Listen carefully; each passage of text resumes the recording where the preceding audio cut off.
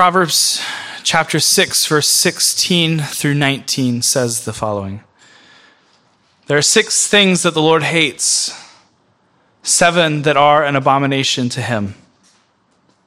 Haughty eyes, a lying tongue, and heads that shed innocent blood, a heart that devises wicked plans, feet that make haste to run to evil, a false witness who breathes out lies, and one who sows discord among brothers.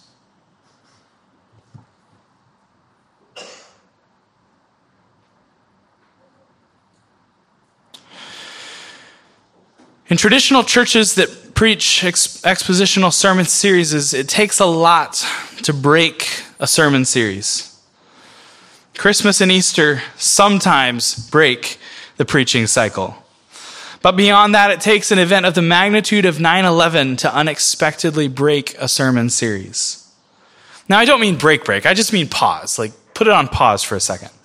While churches all across the South are rejoicing at the reversal of the unconstitutional Roe versus Wade, here in New York City, nothing will change, other than a likely increase in abortions. Did you know that there are over 1,000 abortions committed per week in New York City? And I haven't counted, but I'd venture to guess the vast majority of them are taking place down at Bleecker Street.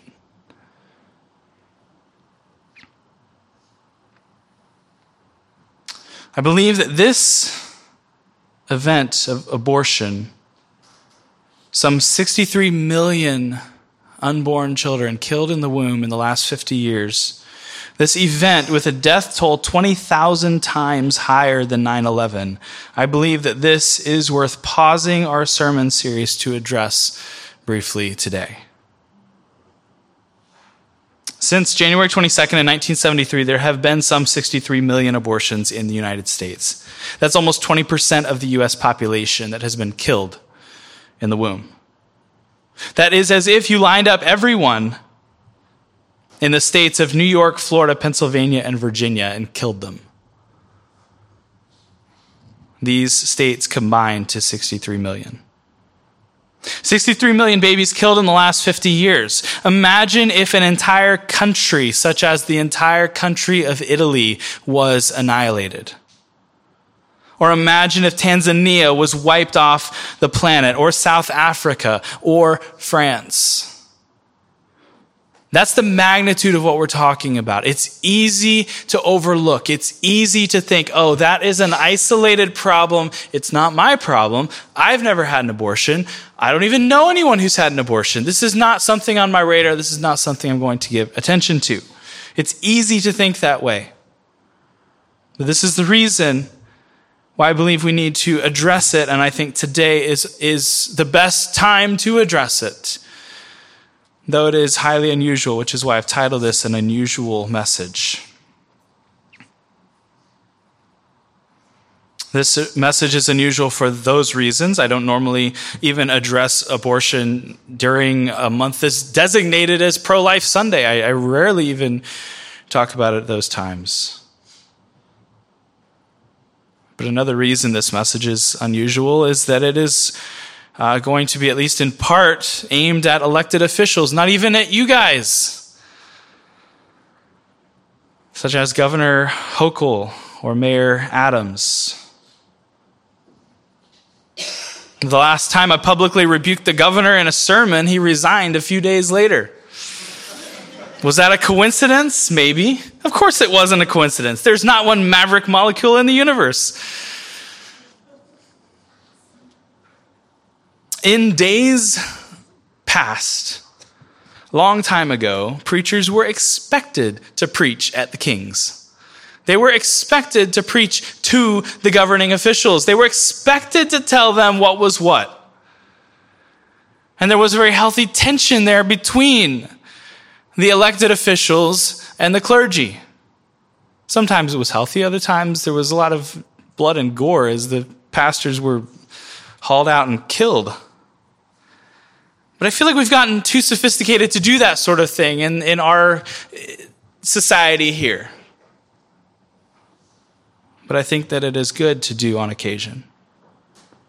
To speak to elected officials, even if they're not even here. There is a chance that someone somewhere who is an elected official might hear if you attempt to speak to them. So whether it's the governor or the mayor or senators or congressmen and women or city council members or others, we are facing a major problem, and we have had this major problem for 50 years now, and that is that our evangelical leaders are virtually, utterly worthless on this issue. Pastors and leaders would rather preserve their sophisticated dignity and the approval of the culture by refusing to address or to call out the unjust taking of innocent human life. They would rather preserve their status quo of having the favor, being invited to the prayer breakfast or any of these events, rather than calling abortion murder. Please remember that our spiritual heroes did not see nations won to Christ by following a made-up commandment such as the 11th commandment. Our spiritual heroes did not become spiritual heroes because of following a made-up commandment that says, "Thou shalt be nice." A commandment that says, "Do not criticize anyone within the movement or outside the movement." As it has been noted, that in order to keep the 11th commandment requires breaking the other 10. Our spiritual heroes did not walk in the power of God by keeping the 11th commandment that by definition requires forsaking the other 10. Our spiritual heroes did not see multitudes won to Christ by allowing fear of man and fear of culture to set the agenda in their individual lives and their ministries. I'll remind you that God has not given us a spirit of fear, but of power, of love, and a sound mind. So even when I'm standing before you today in a room of friendly faces where I know virtually everyone in the room, and I know virtually everyone in the room is very supportive of everything I'm saying, there is still a million little demons sitting on my shoulders saying, "Don't say that. What's that going to do to your YouTube account?"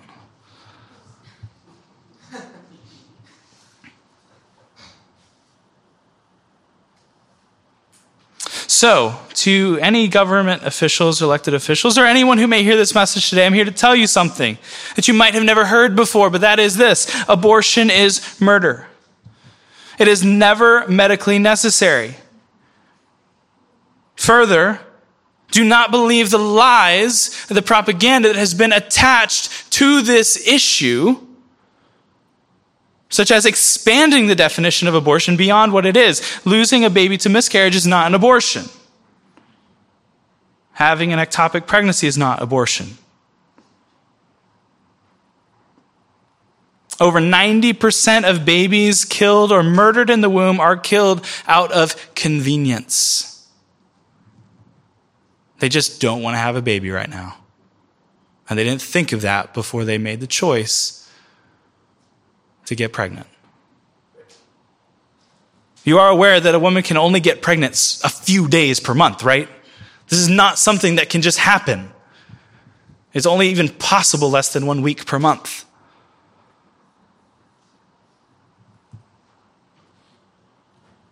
Out of the 90% of babies that are murdered for convenience, the other 10%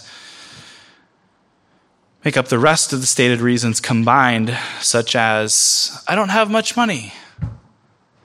Never mind that the city, New York City, is packed to the gills with free resources to help those in need.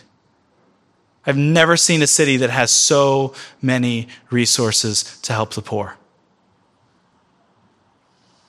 That makes up, I think, some 7 or 8% of the rest of those babies killed in the womb. And then the actual bad situations, such as very poor health, life-threatening health, being forced to have the abortion by trafficker or something like rape or incest makes up well under 1%.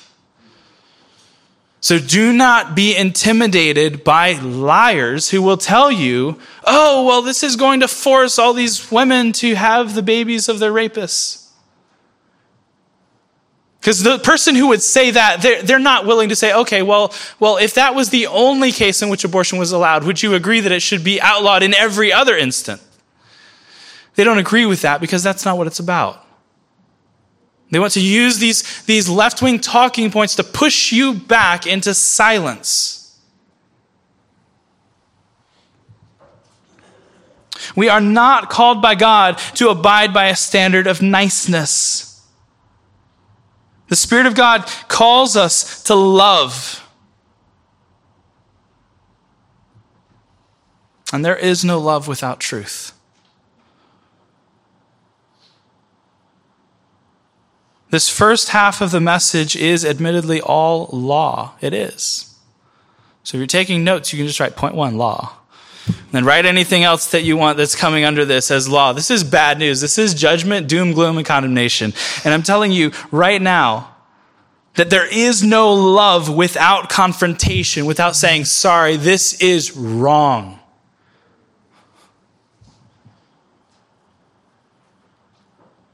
If there's a man or woman in this room today who is responsible for an abortion, I must bring the law of God to bear by telling you that abortion is murder. If you have been involved in this, you are guilty, and God calls you to repent.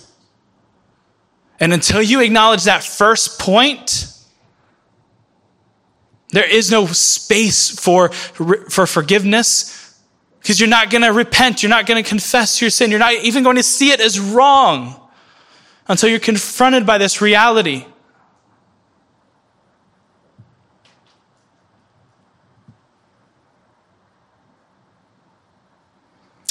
The text which I read says this: there are 6 things that the Lord hates.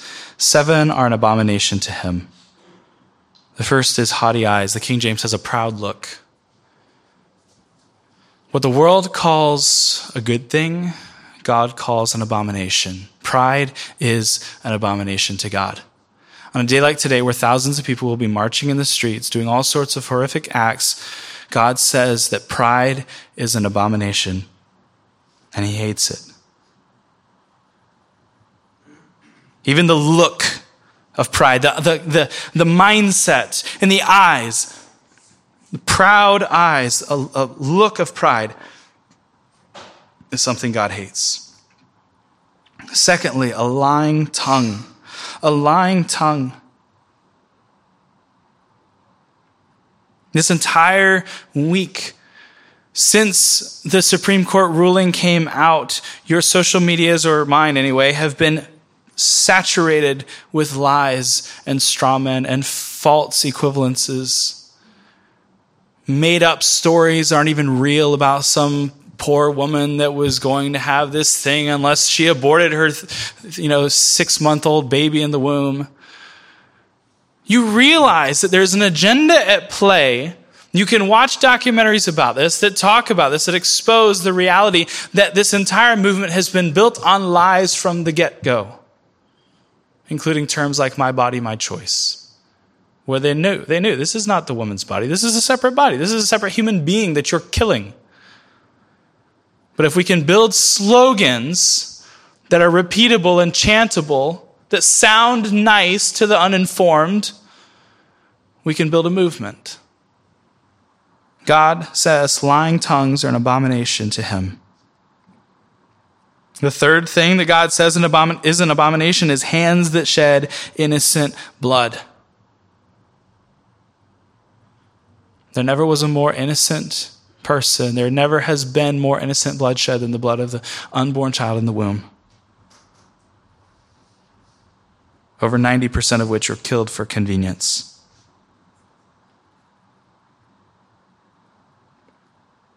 The fourth thing that God says is an abomination to him is a heart that devises wicked plans. There are people planning and plotting evil today. It's not a conspiracy theory, it's a fact. The hearts of men are wicked, and so they plot and plan wicked plans. God does not feel neutral about these things. The next one is feet that make haste to run to evil. God hates that.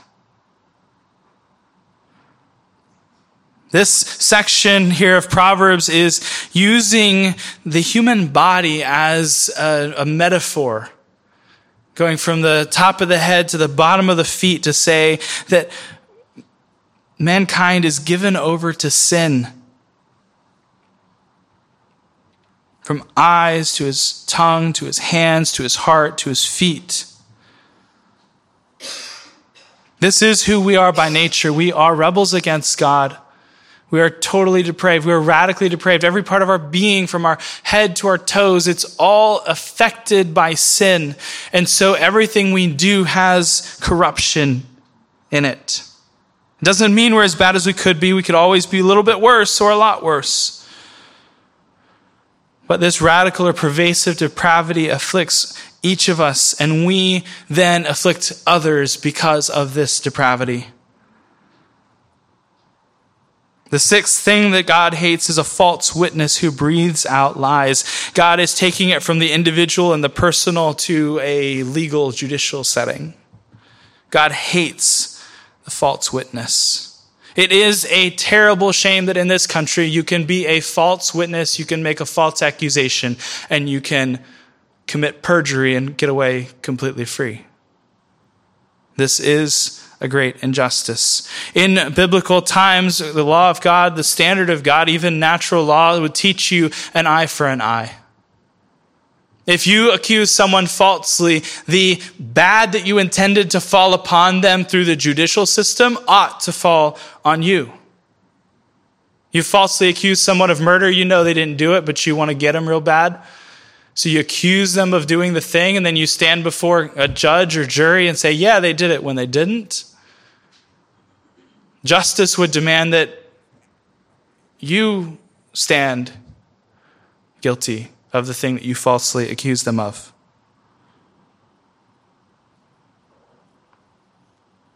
The seventh thing that God hates is one who sows discord among brothers.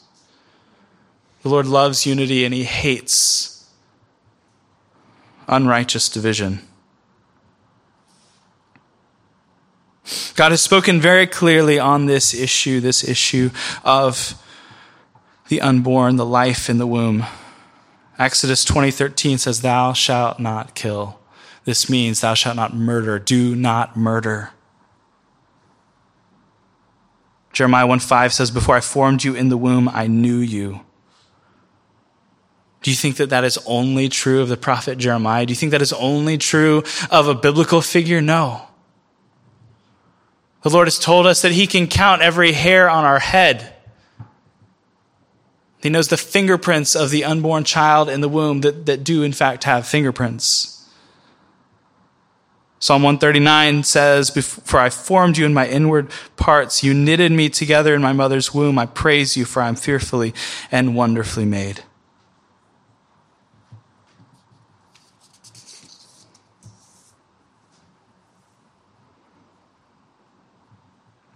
This is the law. And this is applied individually to each person. And rulers and government officials are not exempted from this. This is the standard that God will judge all people by. You can read in the minor prophets in the Old Testament. So you've got major prophets, the big ones like Isaiah, Jeremiah, Daniel, Ezekiel. And the minor prophets, they're not minor because they're less important. They're just smaller books of the Bible, so they're called minor prophets. And in these, the prophets' books, they call the nations to account, not for violating ceremonial laws, but for violating the moral law of God, for their brutality. Things that they know in their hearts and minds, they know in their consciences, they know by the light of nature these things are wrong. And the prophets stand before the nations and preach that they must repent from their barbaric actions. And this applies to government officials today just as much as it has ever applied to anyone. A governor or mayor or city councilmen, women, or senators or congress people, They all know that the unborn child in the womb is a human being and it is alive. They know that it is wrong to kill them, but they do it anyway. And they advocate. They not only do it, but they give approval to those who do it. Romans 1 calls this wickedness. God speaks to individuals, and this includes individual rulers. And then what do you call a group of individuals that come together to vote on things, to establish policies and establish governments? Well, these things apply just as well to governments, to elected officials, to policies. It is evil and wicked to establish wicked laws. And so these laws must be changed.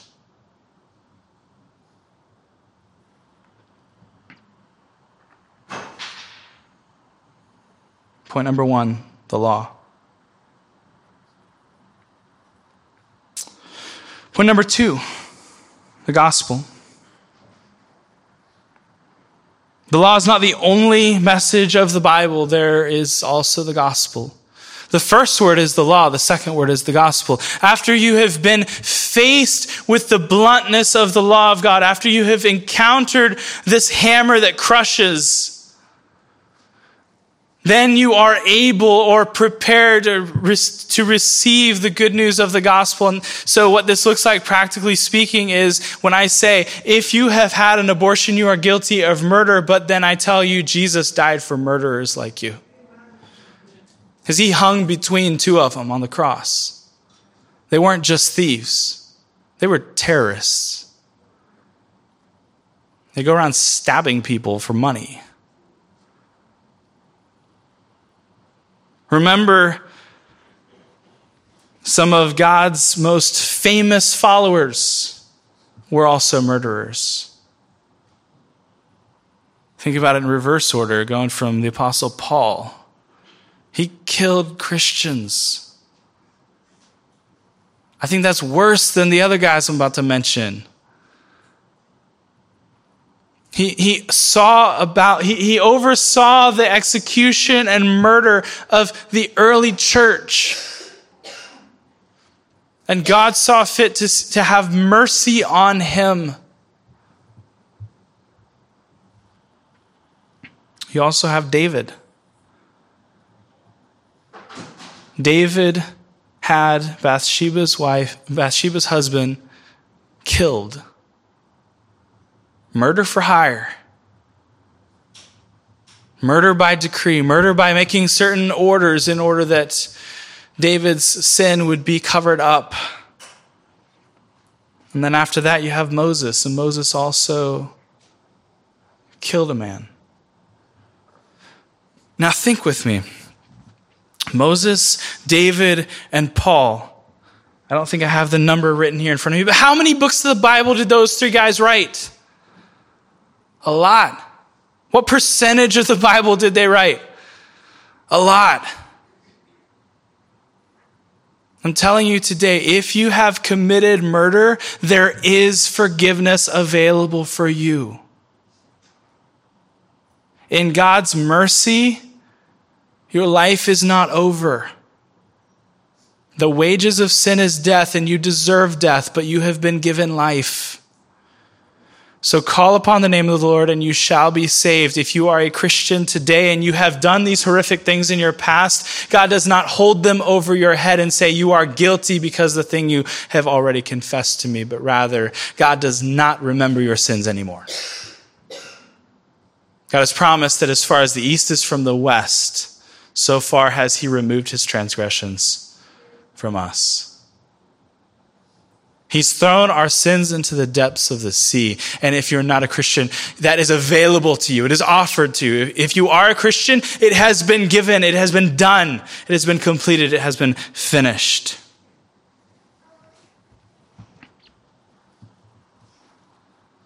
Christ died for murderers. Perhaps something about your past has kept you at distance from the church. Maybe somehow in God's mercy, he's brought you into the attendance of the church, but you still want to keep the church at arm's length because you say, you know what, I've done these really bad things. Maybe you're a man and you're like, yeah, I got someone pregnant and then I told her she had to get an abortion and then I paid for it and all these things. And so like, yeah, I need to go to church and I want to be at church, but I don't think that I could ever actually join the church because of what I've done. I'm here to tell you that the gospel still stands available for you. The blood of Christ can cleanse you from all of your sins. And if you were to join this church, you wouldn't be the first murderer to ever be forgiven and be reconciled to God and to join the church.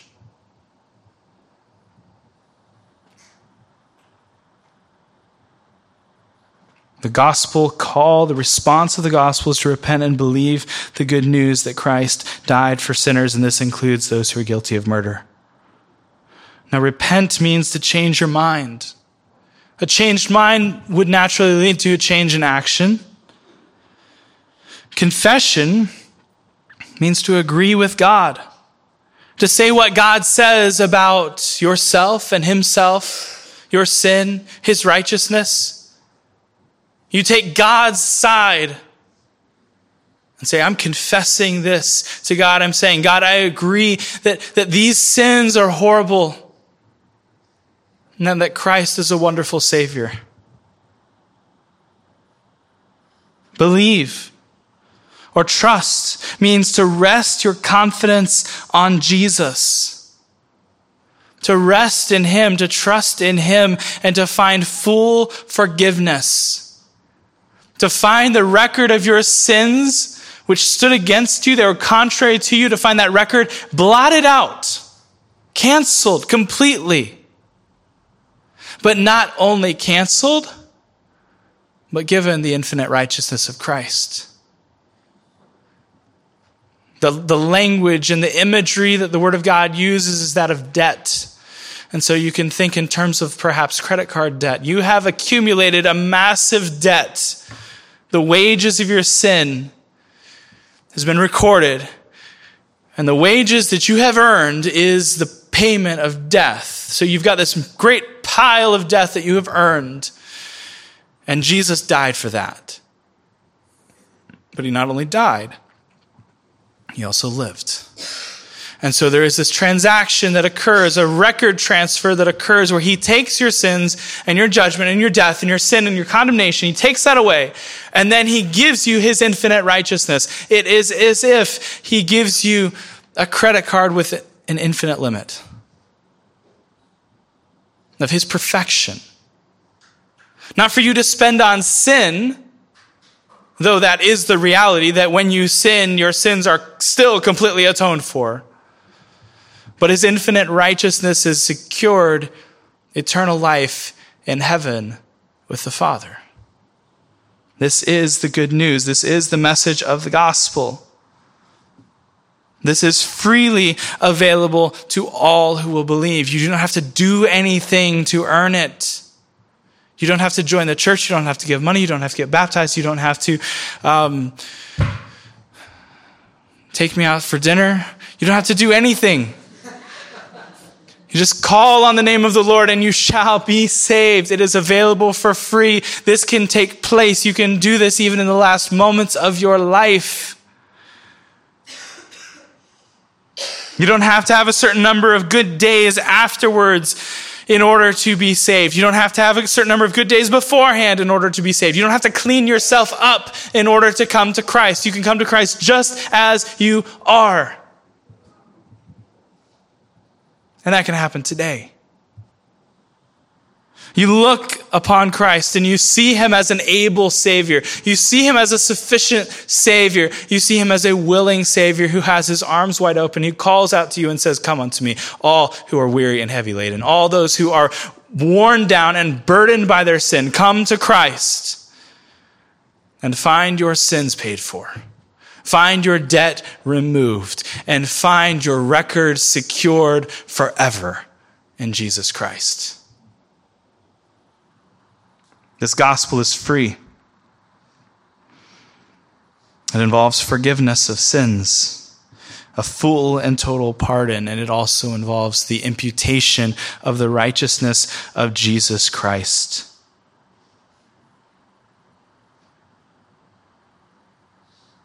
Have you seen your sin and your desperation on your own? Have you seen your hopelessness apart from Christ? Have you seen your utter spiritual bankruptcy on your own?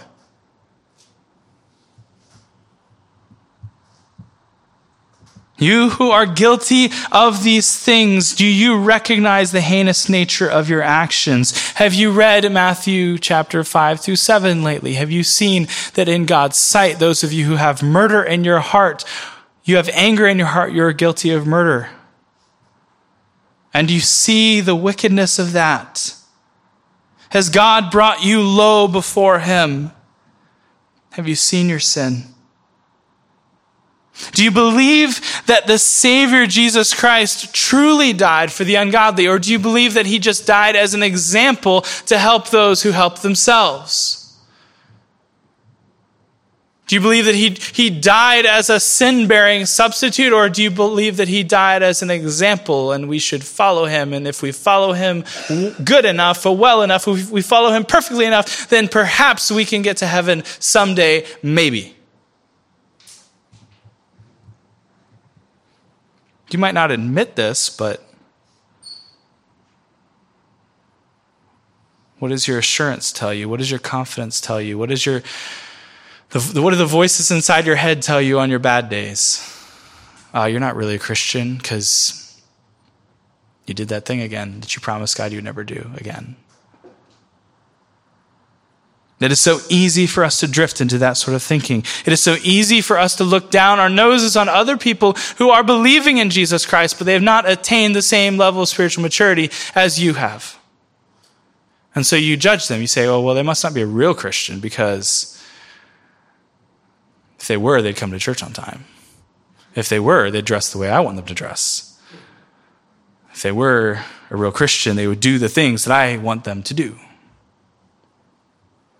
And so you take on this prideful attitude. You start doing the thing that Proverbs 6:16 says is an abomination in the sight of God. You have a proud look in your spirituality. If they were really as spiritual as I am, they would homeschool their kids just like I have.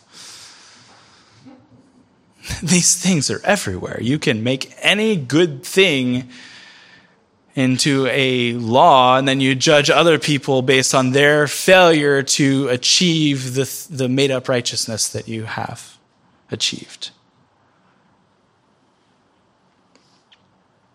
Jesus died for the ungodly. Do you believe that he died for the really ungodly? Do you believe that Jesus died for his enemies? Do you believe that he died for the wicked? Does that fill your heart with compassion on them when you see them parading in the streets? Do you see them as sinners in need of mercy, as sinners who are eligible for salvation because the Bible says that Jesus died for the ungodly? Or do you write them off as beyond hope because, wow, they're just so bad? As I've mentioned, Moses, David, and Paul were all murderers. A third of the books of the Bible were penned by men who literally killed or had other men killed in unjust killings. Do you believe that God could forgive those who give approval to this slaughter of the innocent?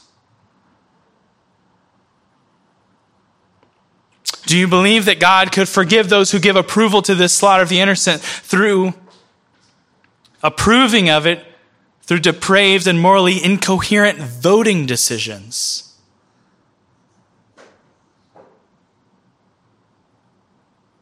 Do you believe that God could even forgive someone who votes for a Democrat? Sounds like a joke, but I'm serious. Romans 1 says that it is wicked in the sight of God to give approval to those who endorse sin. And these things are not complicated. These are not nuanced things. These are black and white, light of nature, law of God sort of things. Every human being on the planet sees and knows that murder is wrong, and that God has made a plan and given humanity a plan for sexuality. And for whatever reason, in the last 5 minutes, the evangelical church has decided that it's all the same thing regardless of which way you vote. The Bible says no. If you are still thinking that way, you must repent. Because giving approval to wickedness is wicked. Now, there will be no perfect candidate, but the Bible's quite clear that some sins are more heinous than others. And if the Bible's not clear enough on that, which it is, and it says there are degrees of punishment, there are degrees of hell, our confession of faith is helpful because it says there are degrees, that some sins are more heinous than others.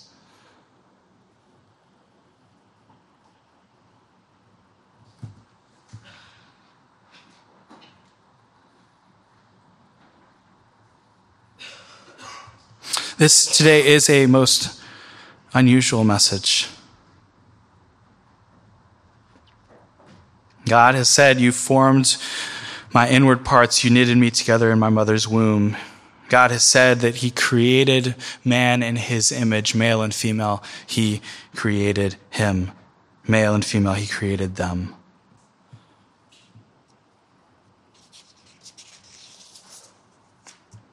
God has said that whoever sheds the blood of man, by man his blood shall be shed. The wages of sin is death, but the gift of God is eternal life through Jesus Christ our Lord. It has been good news this week to hear of the change of the Supreme Court. But it will have very little positive impact on us here in New York City as of right now. It is good to take a moment to rejoice. It is good to say, thank you, God. But after that time of rejoicing, we get back to work. We put our hand back to the plow. Not in a meritorious way to earn our salvation or anything of that nature, but because we have received the grace of God, so we want to go out into this life living and walking lives of obedience and faithfulness, and each of us are going to have different lines of work to walk in, different ways in which to be involved, but sitting out is not one of them. Putting a bag over our heads and saying, this is not a problem, or this is not something I need to think about, that is not an option. But rather, everyone can do something. You can talk to people wherever you go. You can talk to your friends. You can talk to your enemies. You can talk to your coworkers. You can talk to people and say, now, check out this cute picture of my pastor's baby. He was born in September. This baby was a baby even before it was born. What do you think about a policy here in New York that allows even a 9-month 30, 40-week baby to be killed in the womb? What do you think of that? And talk to them about these things, because their conscience is bearing witness that that's wrong. But a lot of people have never thought about it before. They've never thought seriously about these things before. And you can have these kinds of conversations with all sorts of people. Don't be a jerk about it. Be humble, be gentle, and you can have all sorts of ways of incorporating these sorts of things into the conversation. But as the conversation goes over days, weeks, months, and years, you can build this understanding. I was reflecting on the nature of the incrementalist movement versus the abolitionist movement in matters related to limiting abortion. And I was thinking, I agree with the argument that abortion should be outlawed immediately. In principle, I agree with that argument. But then I'm thinking about, how does God work with us?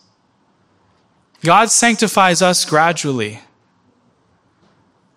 Why does he do that? I'm not sure exactly, but it's clear that he does. The moment you're saved, you're not instantly glorified. So you've got justification as the instantaneous declaration of righteousness, where God looks upon you and says, you are as righteous as my son. Then there is sanctification, Sanctification is a progressive sanctification that is a gradual, overall it's up and to the right, but there's a lot of ups and downs along the way. Some of those downs are pretty far down.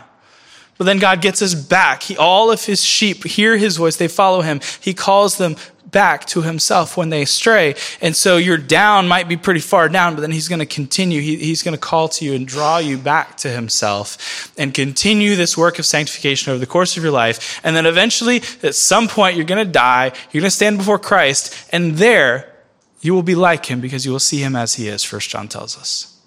So you will be glorified in that moment when you see him in fullness of his radiant glory. So from there, you let's say with our broken system here, that you're starting down here. You're actually starting much lower than this, but my arm's not that long. And then you go gradually up. And let's say you make it like this far. And then you die and you stand before Christ and you're glorified. Well, when you're glorified, you are like Jesus. Sinless as Jesus. My arm can't go that high. You will be so transformed into his likeness that adjustment would kill you in and of itself. So God works with us in these steps. If God showed us the fullness of our sin in absolute revelation when we are coming to Christ, I don't think we could cope with it mentally or emotionally. We would be so wrecked that we would not be able to get out of bed. So God gradually reveals himself to us more and more and gradually reveals our sinfulness to him more and more, so that over the course of the Christian's life, when you've been a Christian for 50 years, you see your sin more clearly and more strongly and more significantly than you did the moment you first believed. And that's just the way God works in our lives. Now, when I said earlier at the beginning of the message that the evangelical church has been nearly worthless on these issues of the issue of abortion, I think about this just very bluntly, and that is Roe versus Wade would not have been reversed this week if not for a bunch of non-Christians, non-evangelicals. Like these Supreme Court people, a bunch of them are Catholic. So what do we do with that? Well, I think it's an indictment on the evangelical church. Carl Trueman wrote a book called The Scandal of the Evangelical Mind. I tweeted about this week. The scandal of the evangelical mind, according to Carl Trueman, is that evangelicals have no mind. There is no thought in the evangelical brain. My concern is beyond that the scandal of the evangelical spine is that evangelicals have no spine. That when you combine and you stack up the thought leaders of American Christianity, what do you have? Who are these people? Who are the best and brightest? Who's the one who has crowned the heir of evangelicals, America's leading evangelical thought leader? It's the most chameleon-like evangelical politician that has ever walked the planet. His name is Al Mohler. So if you take the evangelical institutions, the colleges, the seminaries, the training centers for tomorrow's leaders, and you find that in all these places, they're just going with the flow. They're following culture. The best opposition they can do to culture is to do a third way. Let's meet in the middle. And the result is that we don't have American Christian, evangelical, reformed lawyers and judges and people that would actually be willing to stand and say, no, this is right, this is wrong. That's where we are. And God, in his sovereignty and in his providence and in his common grace, has brought some Roman Catholic judges that have more courage and have more backbone than the entire leadership of the Gospel Coalition combined. Praise God for Jesus Christ, because if not, if we were being saved on the basis of our faithfulness, it'd be bad. But that doesn't mean that faithfulness doesn't matter.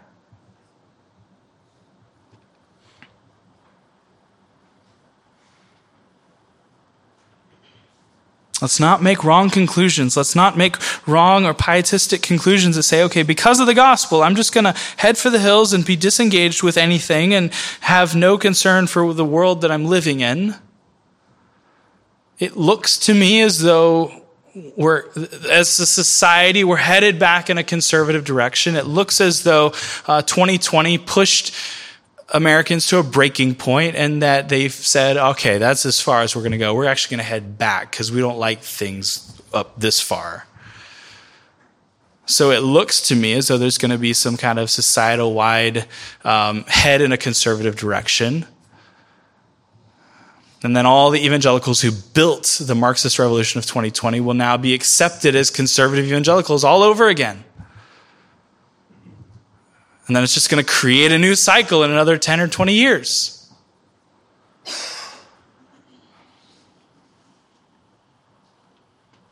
The freeness of the gospel should compel us to faithfulness.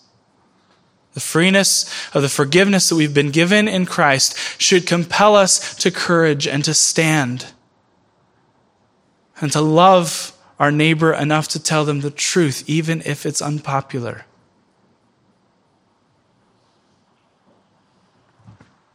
There are many more things that could be said, but let's close with a word of prayer.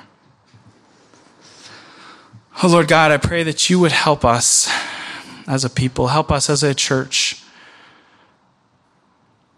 to look not for excuses to silence or complacency, but to look to the cross and see our sins atoned for by Jesus Christ, and then to be compelled to help others to see that same thing. And then, because of that, flowing from that, then desiring to do good works, which include helping people walk back from the cliff, to walk back from the path of destruction and death,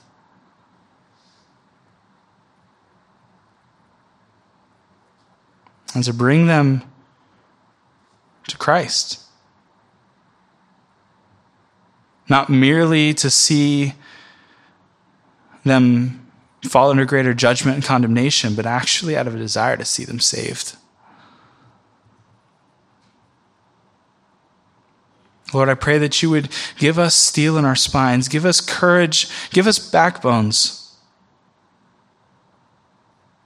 that even when we are fearful, that we would not be afraid of those things that are frightening. For those of us who have tendencies to be more courageous or more argumentative, I pray that you would give us grace in our words. Give us wisdom in our words. Give us humility in our words, that we would not think highly of ourselves, that we would not think that we are better than others.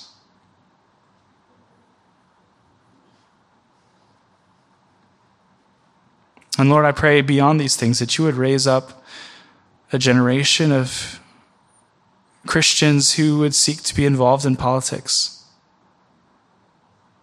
that they would run for office, that they would win, they would be elected, that our society would no longer be driving at 100 miles an hour to a brick wall or off a cliff. Lord, I pray for revival, for reformation, for renewal in this country.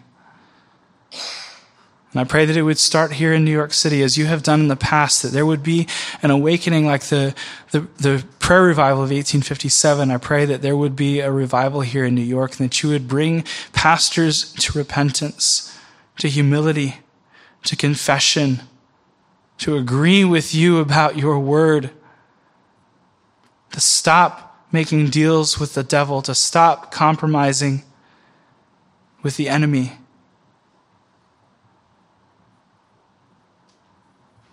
Lord, I thank you that you work with us where we are, that you're willing to bring us just as we are, to salvation, and then to sanctify us gently, and sometimes not as gently. Thank you that you've promised never to leave us or forsake us, that you will be with us. I pray that you would help us now with these things. In Jesus' name, amen.